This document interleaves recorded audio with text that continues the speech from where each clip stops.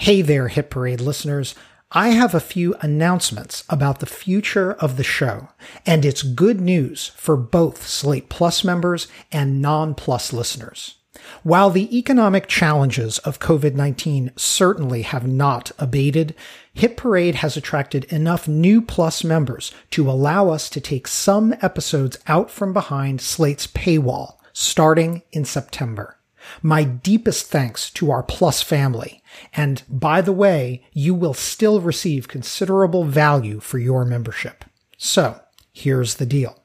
Starting next month, full-length Hit Parade episodes will debut in the middle of the month, not the end.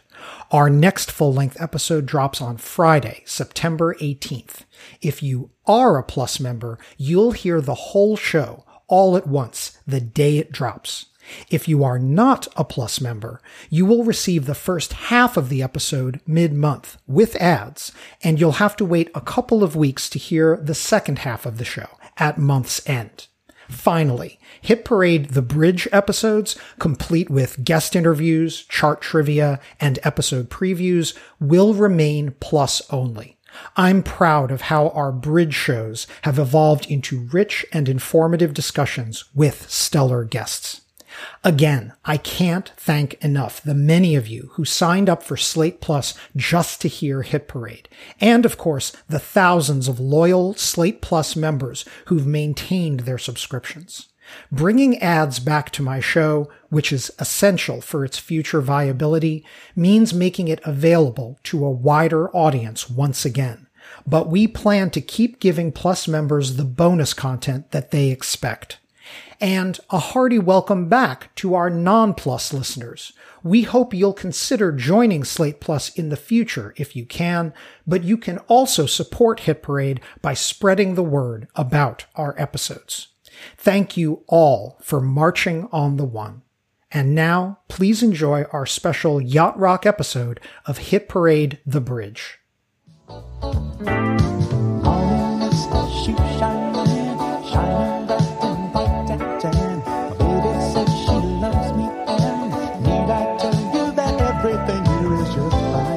Hey everybody, this is Chris Molanphy, host of Hit Parade, Slate's podcast of pop chart history.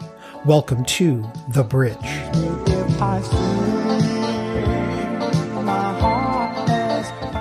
That's Mornin' by Al Jarreau, a number 21 hit in May of 1983, and a song deemed essential by the inventors of the term yacht rock. In the song, the always smooth, jazzy R&B crooner bids good morning to everything from his radio to his Cheerios to, in the second verse, the Golden Gate Bridge.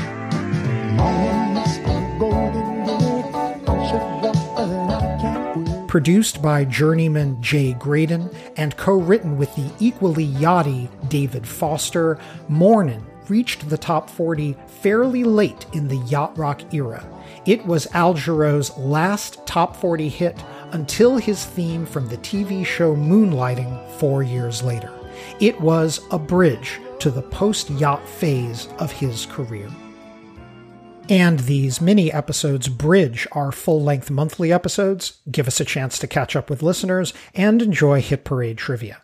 This month, we have an extra special treat. I have 3 of the Yacht Rock creators here to break it all down for us. J.D. Ryznar, Dave Lyons, and Hollywood Steve Huey co-created the Yacht Rock web TV series back in 2005, and it not only won the Channel 101 competition through 10 episodes, it defined a genre, far outliving their original creation. Their follow-up series, the podcast Beyond Yacht Rock, coined other would-be genres like try-and raps, hard organ, divorcecore, new wop, and my personal favorite, dystopian future in which rock and roll has been outlawed. On the podcast, they also created the Yachtski scale to scrupulously and scientifically rate whether songs are yacht or nyat. They are always smooth and frequently hilarious. JD, Dave, and Hollywood Steve, welcome to The Bridge. Thank you for having us. Thank you, and it's great to be here. Thank you so much. It's great to be here. I am delighted to have you guys. I'm such a fan of the original web series, as I am also a fan of the music. I am one of those crazy people who, back in 2006, when you guys started touring around to various places with the Yacht Rock series and showing the videos in bars, I went to a bar in Brooklyn, New York, and saw you guys, and I even answered a trivia question that you guys were doing live from the stage. Somehow the trivia question was about Huey Lewis. I'm not sure why, because he's not Yacht Rock. But he's awesome. And I got it right. And whoever was asking the trivia question called me, I think, either a total geek or a total nerd, which of course I am. And I think that might have been you, Dave, but I can't be sure. I don't think I would ever insult somebody's love of Huey Lewis in the news, but I wouldn't put it past. It also sounds like my level of sass, just cruel sass. But I don't recall being on stage for that. But I don't recall much. It's very possible a couple of us were up there, and Dave introduced it, and I called you a nerd. Well, it was an honor in any case. So now you guys all helped create the Yacht Rock series. Oh, hi, I'm Hollywood Steve. You caught me relaxing in my music nook. From 1976 to 1984, the radio airwaves were dominated by really smooth music, also known as Yacht Rock. That's right. Dave, you played a very pivotal role as Coco Goldstein, the fictional mogul who is at the center of the scene. How did those characters develop when you were dreaming up the Channel 101 show? Well, I think, JD, you wrote in Coco because somebody had to die, and you can't kill off a real person. I don't even know. I don't know if Because I was thinking that everybody far knows. ahead, because spoiler alert: Coco's killed in the second episode. Coco, no! Don't stop. It's so beautiful. So smooth. Becomes the Christ figure of the series. We needed someone who was the center of the scene. Somebody who could be a little more outrageous. I think the idea of a guy with a name like Coco Goldstein just sort of like summed up Yacht Rock and the music business all in one avatar. And then Dave put the costume together, which was just perfect. And he costumed every tribute band to come out of the web series. Yeah, the costume was put together with just old crap I had laying around my house, a woman's blouse, and then I made a harpoon. Your lucky harpoon. Right. And I've got my lucky harpoon. Feel good about today, boys.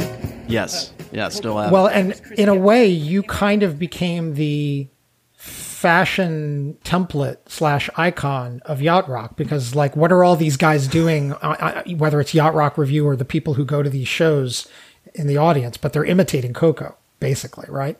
I will say it's not hard to draw a line from Yacht Rock to a captain's hat, but I'll also say I was the one that went out and bought all the captain's hats for the first episode and wore it as my character. Nice.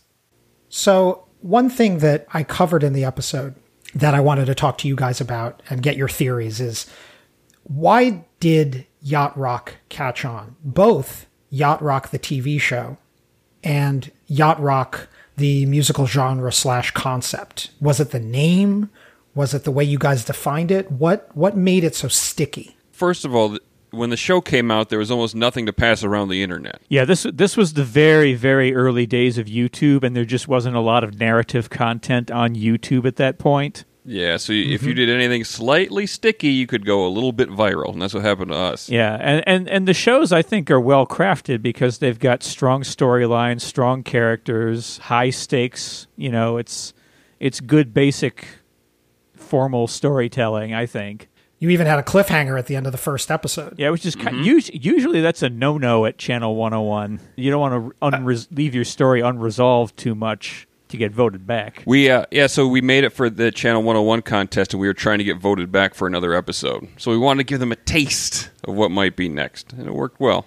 We got a lot of votes. And I think the term caught on because it defined a kind of music that people had been struggling to define ever since it was being produced. Yeah, I go back and read articles from the 70s, and there's all sorts of terms that people are trying to throw onto this music, from jazz rock to like Revlon rock, some other stuff that's just nuts and just doesn't work.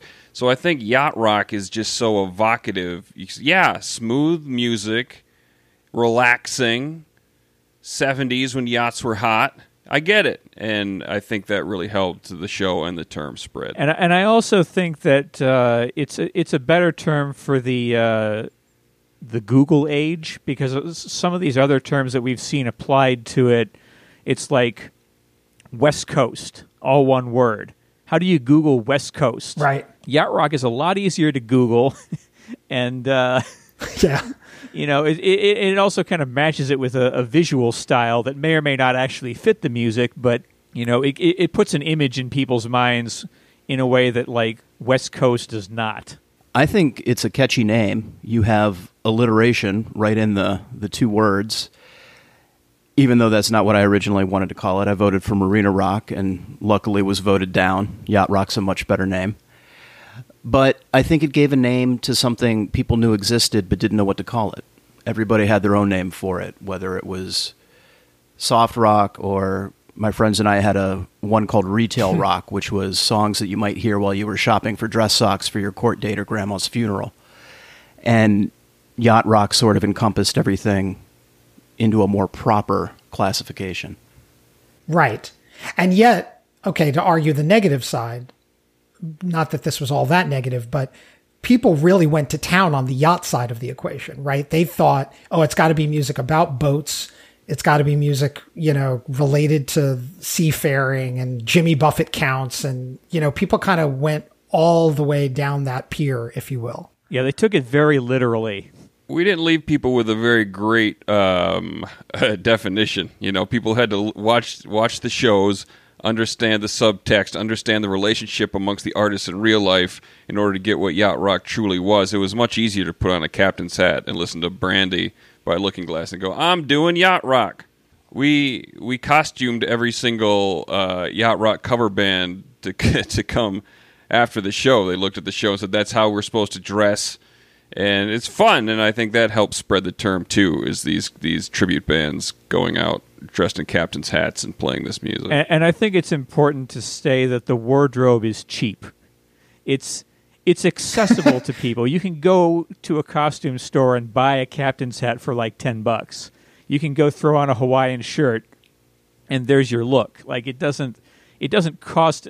You may even have the Hawaiian shirt already. Yeah, in your exactly. closet. Like when there may be no investment at all. These webisodes, we were just telling people like, hey, just pull out whatever's in your closet that looks like the 70s and wear that. So it's very thrift store friendly, which makes it a lot more accessible for people to participate in, I think. Totally. But I mean, to pivot from what was funny about it and the kitsch element, I always talk up the episodes and the concept, not just because of how hilarious the show was, but how smart and specific your terms and your concept of what the music was. You know, like how hard were you guys trying to be musicological?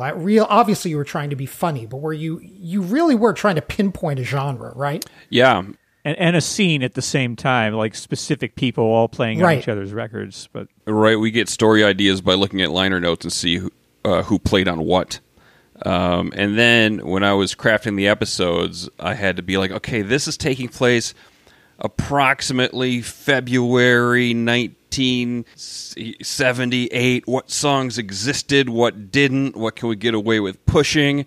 And so each episode was kind of constrained to an era that it happened, and that helped give it a cohesion in a way, a musical cohesion. Right.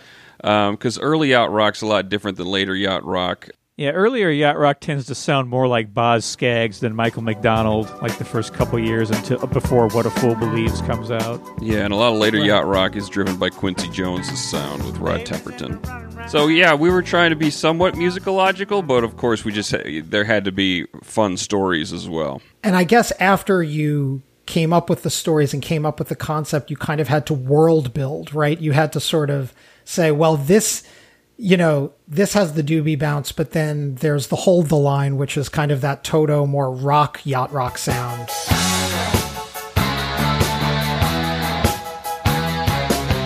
And you sort of built out the corners of yacht rock, or Why Does Sailing by Christopher Cross count as yacht rock, right? Yeah, well, That must have been a challenge. yeah, well, that was more in our podcast once we started to go deep, like 10 years after the show came out. But when we were making the show, we weren't that distinctive. We did know that Toto rocked harder than most yacht rock, and so we do an episode about Toto's rocking too hard for Michael McDonald until he learns that smooth music can rock.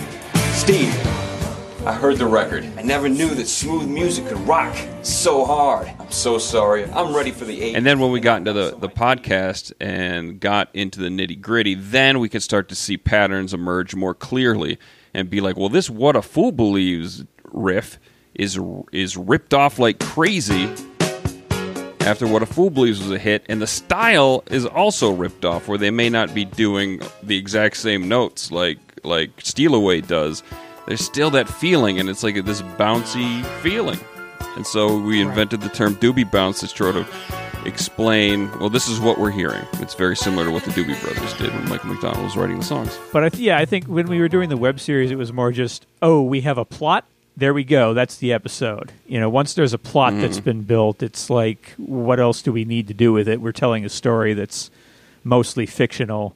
Part of that was all we needed to do was build out a value system for that world that's centered around smoothness.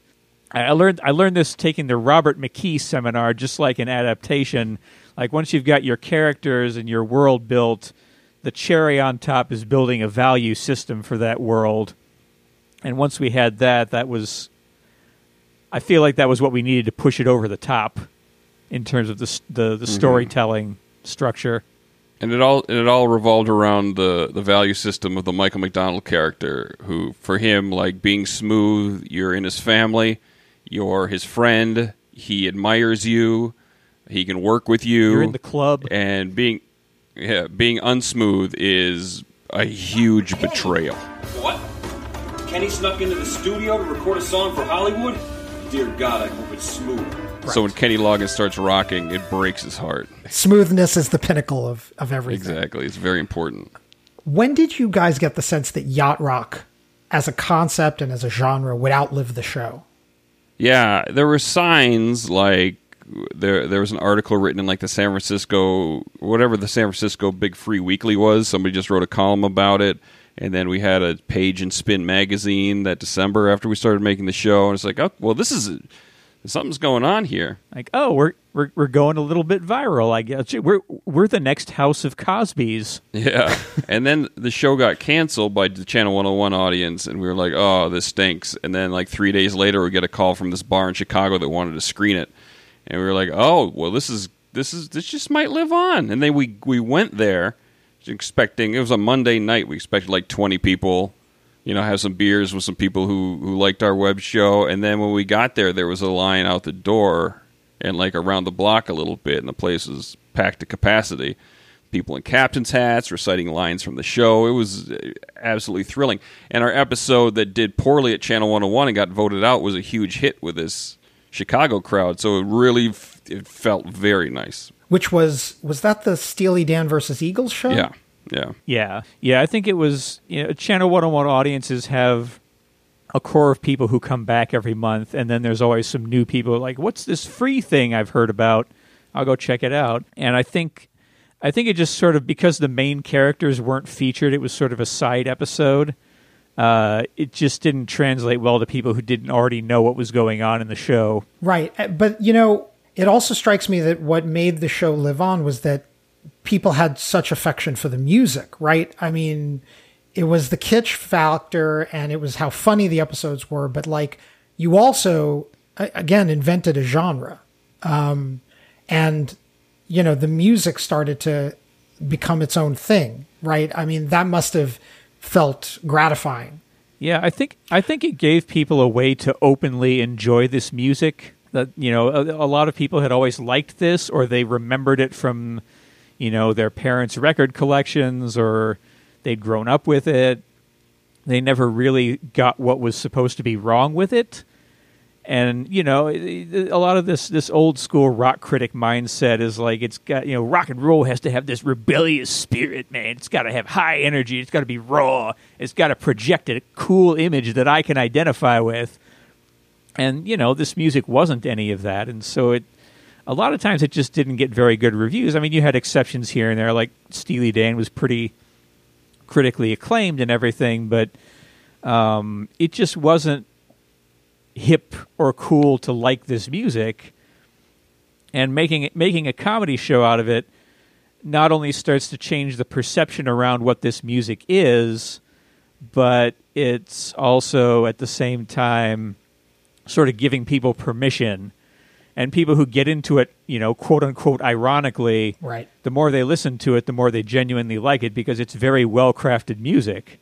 It starts to stick with them and they realize, oh, wait, this is actually good. One of the things I loved when you guys did the Beyond Yacht Rock podcast, and as we talked about, really started honing in on the boundaries of yacht rock, was when you debated the yachtiness of various songs.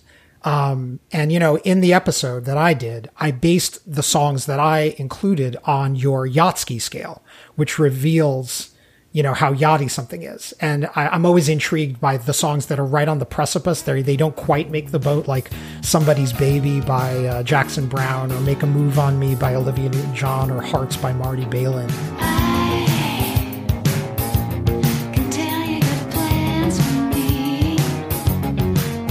So do you guys still quibble over what goes on the boat?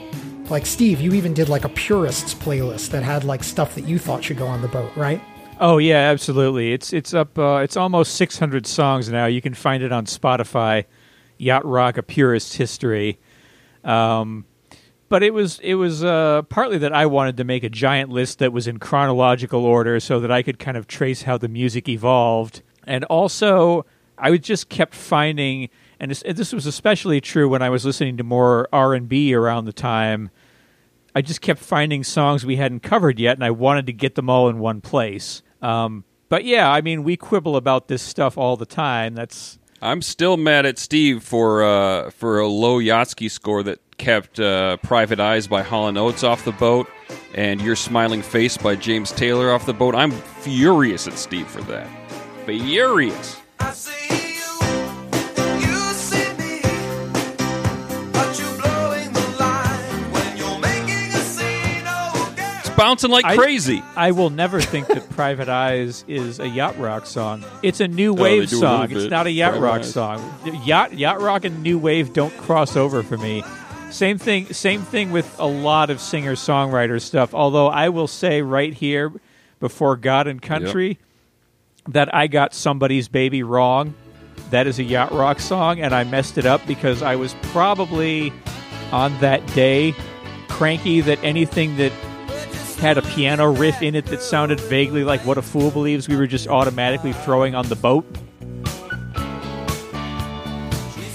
And I will say that as we learned more and honed the definition, we got better at it. For instance, at the very beginning, I wasn't even sure what a yacht rock song was.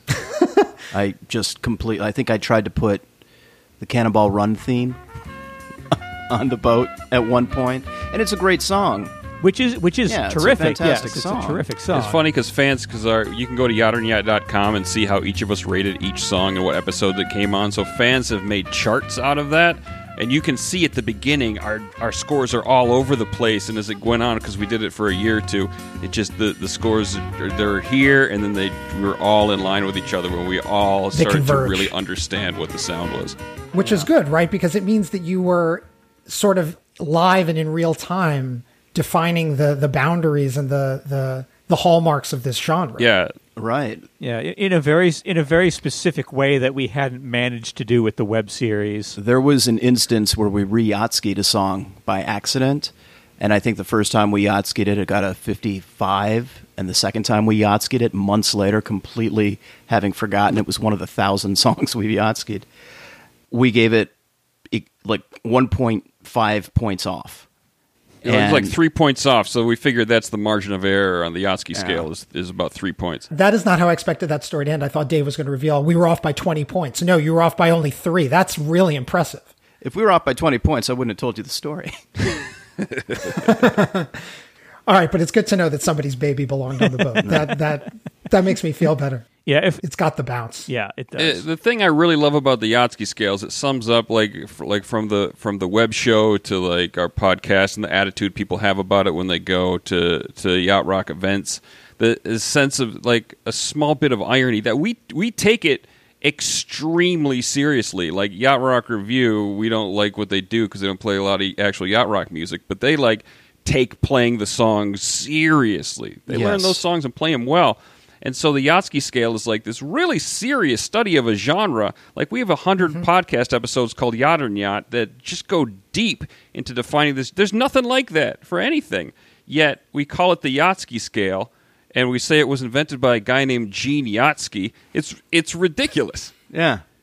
But it works. It's completely arbitrary, but it's not. Right. That's what I love about it, because speaking as a total pop nerd, it satisfies both the comedy side of what you all do, the irony, the wit, the snark, and yet you're taking it extremely seriously. For a chart nerd like me, there's nothing better. That's total catnip. It just makes your heart smile. What I also loved about the Yatsky episodes is that you guys rated a lot of R&B, which is, again, something I really wanted to bring out in my episode, how important R&B and yacht soul is to the core of what the genre is. Yeah. First of all the guys, all the white yacht rock guys that you first think of, Kenny Loggins, Michael McDonald, Steely Dan, all growing up listened to black R&B, black jazz. Kenny Loggins said he patterned his singing voice after Aretha Franklin, among others. Are you gonna wait for a sign? Your miracle. So it's like Michael McDonald has stories of hearing soul music out of his older sister's friends' 8-track cars and his mind's being blown. And Yeah, all the Toto guys were interested in at what the time they referred to as black music.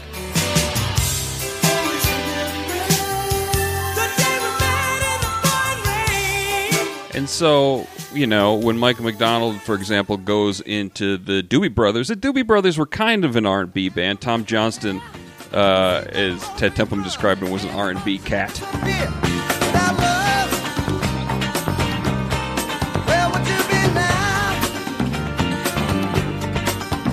But when Michael McDonald came in, he really brought some heavy-duty R&B to that band. Jazz, and people noticed, and more people wanted to do that. There was just a sound that was emerging in pop music at the time.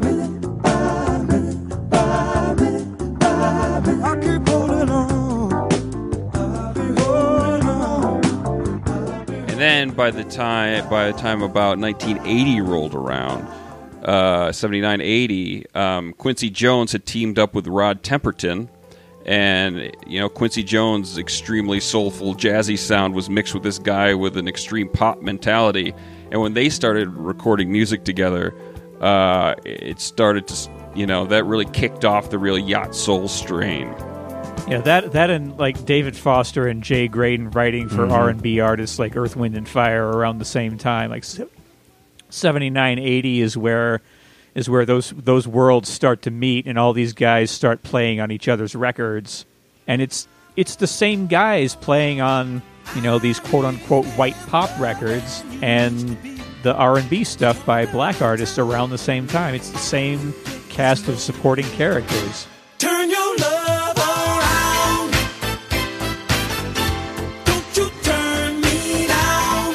Right, so it's a true, to use an overused term, crossover music, which I think also, you guys were talking earlier about the moment when yacht rock caught on in the 2000s, and I, speaking as a critic, would link it to what I call the poptimist moment, the moment when people began to appreciate that worthy music didn't have to be played by a white guy with a guitar, and you saw that, music played by people of color, music played by gay people, music played by women, disco, obviously, all deserve to be, given some critical approbation. I feel like yacht rock is the same thing. And so the fact that it's a music that has R&B baked into it, even when white people are playing it. So it makes sense to me that people are appreciating this music now and don't feel like they have to be ashamed of it. Mm-hmm. And I'll give props also to the environment that I had working at the All Music Guide, which, this is, the world's largest online music database and started in the early to mid 90s. And their whole philosophy from the beginning is we're going to cover all music. It doesn't do us any good if people come here looking for information about, traditionally critically reviled genres like soft rock or disco or anything like that. If we just dismiss those genres out of hand, we need to evaluate them according to their own standards. What are they trying to do? How well do they do it? What are the best recordings in this style of music for people who are interested in this style of music? When I was starting out, I feel like that was a great mindset to be sort of indoctrinated into.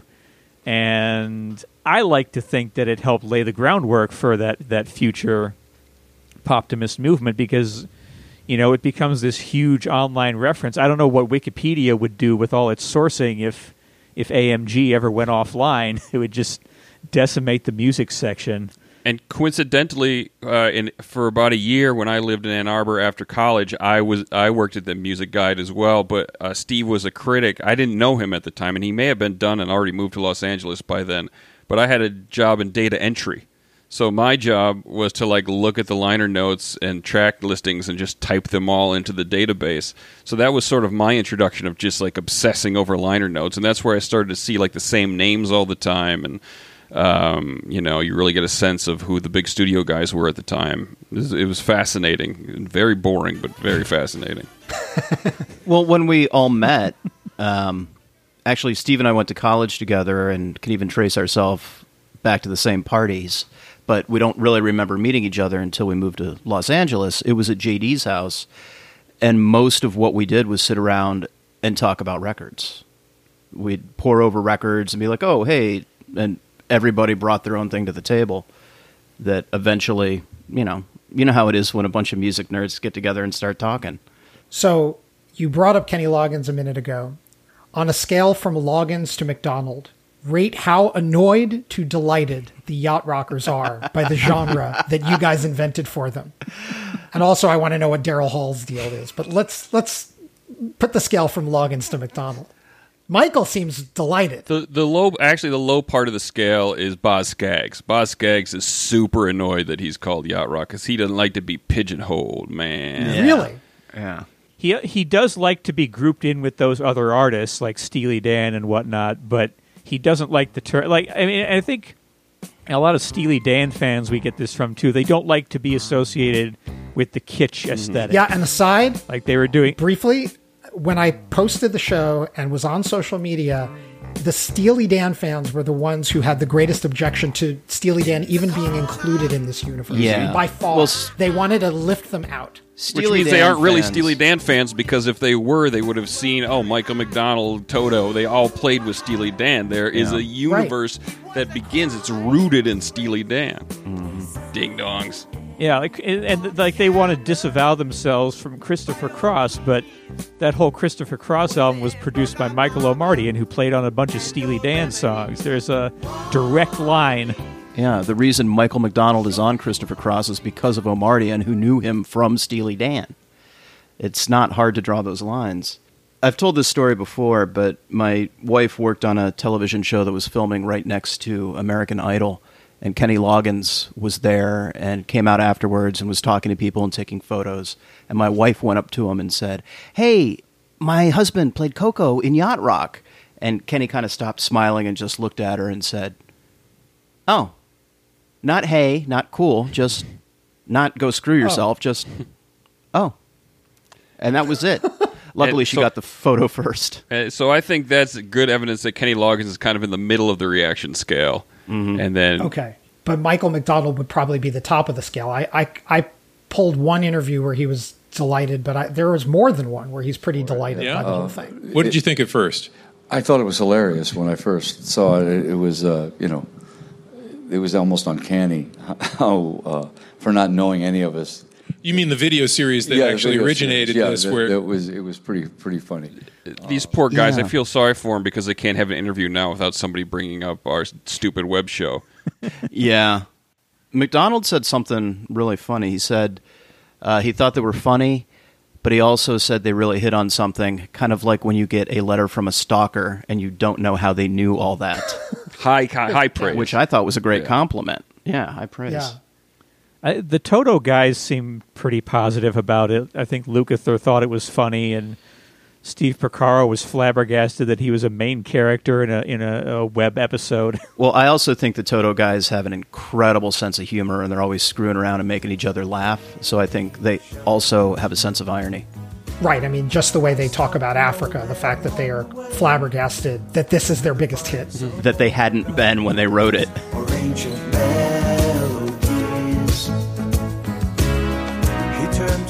I mean, that should be clear in the lyrics, but... Right. Hurry, boy, it's waiting there for you. Are you guys proud, annoyed, exhausted by this thing that you created? I mean, you did it. Yes. All of the above, right? Absolutely.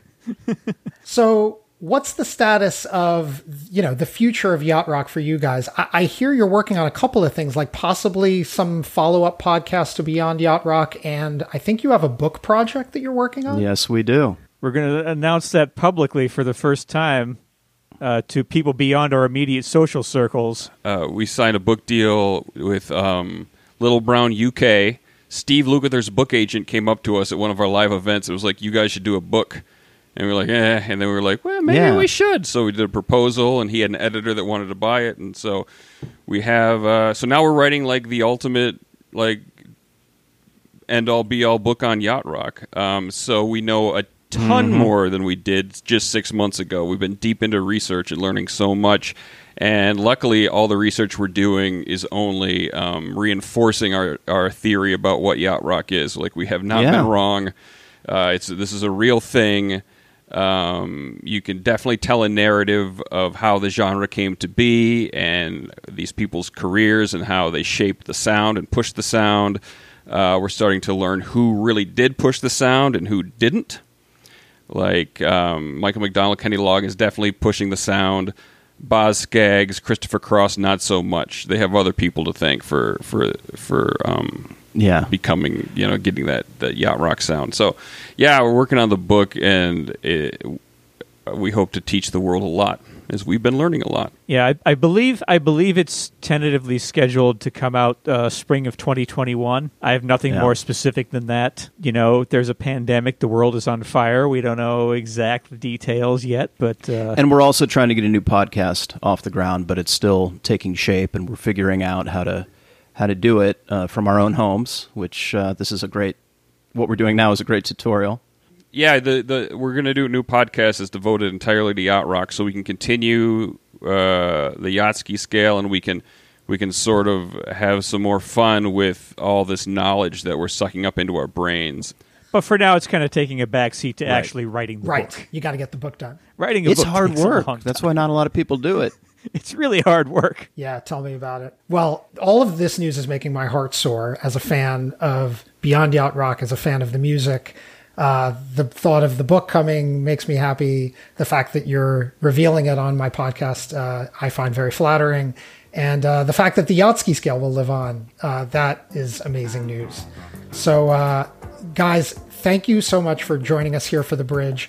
I'm excited for everything. In the meantime, what's the best way for folks to get in touch with you? You guys all tweet, right? Yeah, we're all on Twitter. At JD Riznar. I'm at David_B_Lyons. I'm at Hollywood Steve H.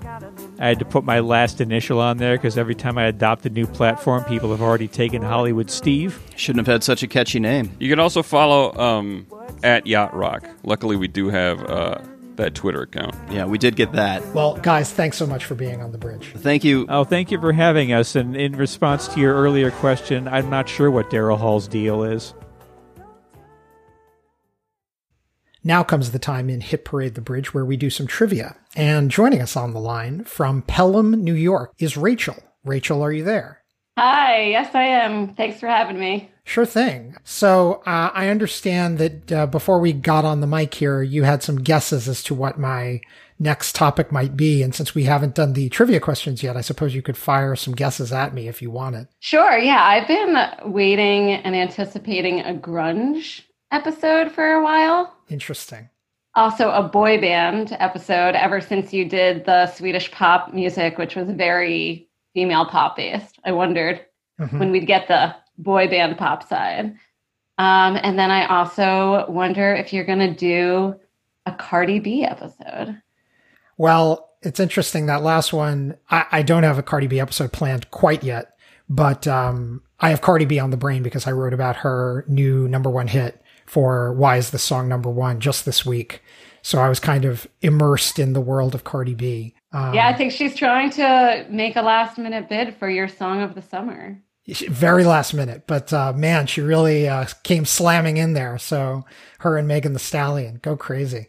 In any case, I'll tell you this much. None of those 3 topics, all good, by the way, are the next topic. So you haven't spoiled yourself on the trivia questions I'm about to ask you. But they're very good candidates. And let's just say that at least 1 or 2 of those have been in the hopper for potential future episodes. So. All right. Good to know. Yeah. Stuff's coming down the pike. But for now, we're going to do our usual trivia round. First of all, I'd like to say thank you, as I always do, for being a Slate Plus subscriber, because as you know, we only open our trivia rounds to Slate Plus members. And all of you, if you would like to be a trivia contestant, please visit slate.com/hitparade sign up. That's slate.com/hitparade sign up. And of course, Rachel, you know how this works. We're going to ask you 3 questions. The first is a callback to our most recent episode of Hit Parade, and the next 2 are going to be a preview of our forthcoming episode of Hit Parade. All right, here we go. Question 1. In last month's episode, I played a yachty hit by Toto that did better on Billboard's Hot Soul Singles chart than it did on the Hot 100. What was it? A. Hold the Line. B. Georgie Porgy. C. 99. Or D. Rosanna. Well, I know Rosanna went to #2, so I doubt it could have done better on R&B. So I'm going to have to guess Georgie Porgy? And that is absolutely correct. The correct answer is B, Georgie Porgy. And as you said, with vocals by rising R&B singer Cheryl Lynn, this Toto single peaked at #18 on the soul chart and only #48 on the pop chart. Excellent. Great memory. You're 1 for 1. Here comes the preview trivia. Ready for some preview trivia? Yeah, I'm excited. Here we go. Question 2. What 1988 #1 hit won Record and Song of the Year at the 1989 Grammy Awards, and then the artist never had a Hot 100 hit again? A. Rick Astley, Never Gonna Give You Up. B. The Escape Club, Wild Wild West. C. Will to Power, Baby I Love Your Way, Freebird medley. Or D. Bobby McFerrin, Don't Worry, Be Happy. Ooh, that's tough. And I love one-hit wonder 80s music. Wild Wild West by The Escape Club is so good that I want to pick it. But I do know that Bobby McFerrin, that song he won, I feel like he did really well with. So I'm going to go D. Bobby McFerrin, Don't Worry, Be Happy. And that is correct. The correct answer is Don't Worry, Be Happy. The unique jazz vocalist Bobby McFerrin, who performed unaccompanied, mostly a cappella, was a pure one-hit wonder on the Hot 100. By the way, all of the other 1988 chart toppers I asked about in that question, all of those artists scored at least one other top 10 hit, and Rick Astley scored 4 more. Don't worry, be happy. All right, you are running the table. Are you ready for question 3? I'm also ready to learn what else Escape Club did that I can't think of. But yes, I am definitely ready. All right, here we go. Question 3. Speaking of one-hit wonders, which of these artists qualifies for that term, having scored only a single smash and never returning to the Hot 100? A. Nena, 99 Luftballons. B. Vanilla Ice, Ice Ice Baby. C. Men Without Hats, The Safety Dance. Or D. Billy Ray Cyrus, Achy Breaky Heart. Well, I definitely don't think it could be Billy Ray Cyrus, because wasn't he on the remix of Old Town Road? And I don't even know anything about country, so I'll put that aside.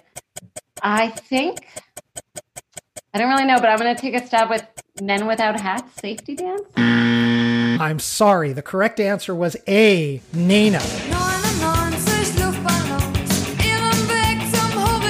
The German band's 1984 number 2 hit 99 Luftballons, or in English, Red Balloons, was their only single to crack the Hot 100. By the way, their follow-up, Just a Dream, bubbled under the chart at number 102. So close. You were absolutely right about Billy Ray Cyrus and Old Town Road. That was the obvious answer you could throw out. I understand you have a question for me where you are going to turn the tables on me. I did. With Cardi B on the brain and my hope for a Cardi B episode. Anyway, it's a Cardi B question for you. Okay. So here it is. Cardi B just became the first female rapper to have 4 Billboard number 1 hits. She's also the only female rapper to win the Grammy for Best Rap Album. What 2 rap acts that are fellow winners of the Best Rap Album Grammy have the exact same amount of number 1 hits as Cardi B in their careers thus far? Is it A, Macklemore and Ryan Lewis and Kendrick Lamar? B, Jay-Z and Kanye West? C, Lil Wayne and Outkast? Or D, Ludacris and Puff Daddy? Wow. That's an amazing question. So I'm basically looking for rap acts with 4 Hot 100 number 1s. Did I hear that right? Yes. And they've also won the Grammy for Best Rap Album. I know I can eliminate A because I'm pretty sure Macklemore and Ryan Lewis and Kendrick Lamar have only had like 1 or 2 number 1 hits apiece. I guess 2 apiece, come to think of it, because Kendrick was on the Taylor Swift remix. I'm pretty sure Lil Wayne has been to number 1 maybe 3 times because of guest appearances as well as Lollipop, his own hit. The answer's probably got to be B, Jay-Z and Kanye West. So that's my guess. You are correct. It is B, Jay-Z and Kanye West. Jay-Z won the Grammy for Best Rap Album in 1998. He's had 4 number 1s, all with women, actually. Wow. 99, Mariah Carey collaboration Heartbreak. Him and Beyonce's 2003 track Crazy in Love. When he collaborated with Rihanna for Umbrella in 2007.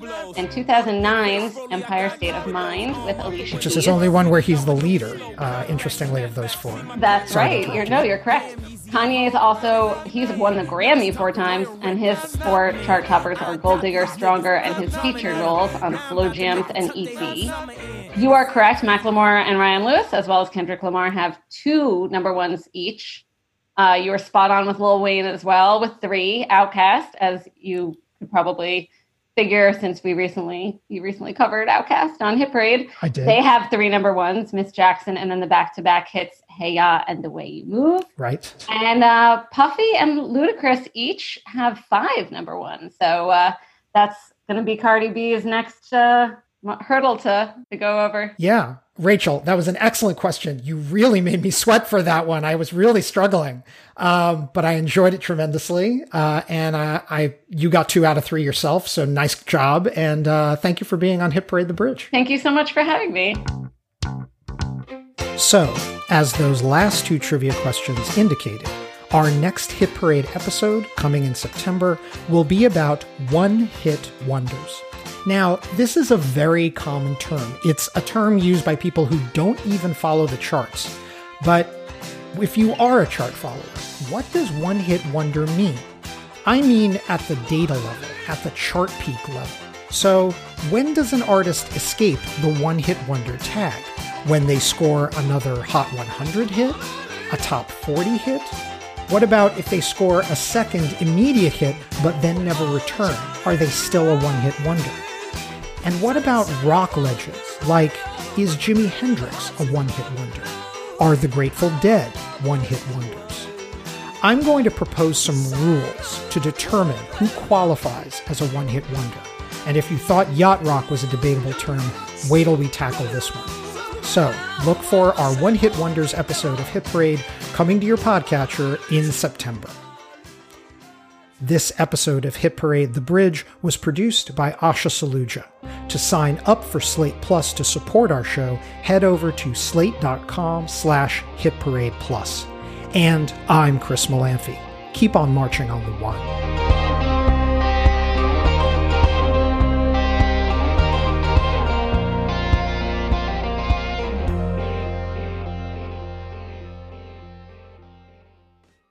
guys, it is Ryan. I'm not sure if you know this about me, but I'm a bit of a fun fanatic when I can. I like to work, but I like fun too. It's a thing. And now the truth is out there. I can tell you about my favorite place to have fun. Chumba Casino. They have hundreds of social casino style games to choose from with new games released each week. You can play for free anytime, anywhere. And each day brings a new chance to collect daily bonuses. So join me in the fun. Sign up now at ChumbaCasino.com. No purchase necessary. VGW Group. Void where prohibited by law. See terms and conditions. 18+.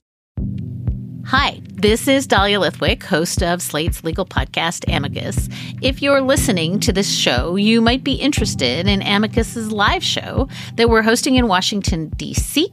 on Tuesday, May the 14th. My colleague, Mark Joseph Stern, and I will be talking to some amazing guests, including Sherrilyn Ifill and a sitting state Supreme Court justice, all about how originalism, a relatively recently invented way of interpreting the Constitution, has taken over the Supreme Court and radically reshaped the law. It's been doctrinal rocket fuel for the conservative legal movement and facilitated the rolling back of abortion rights, the expansion of gun rights, and the obliteration of the separation of church and state. And as another wildly consequential Supreme Court term careers to its end, the court's originalists are on a tear. But there's something you can do about it, and we hope you'll join us in D.C. on May 14th to explore the possible pathways out of the current situation. Go to slate.com/amicuslive for tickets.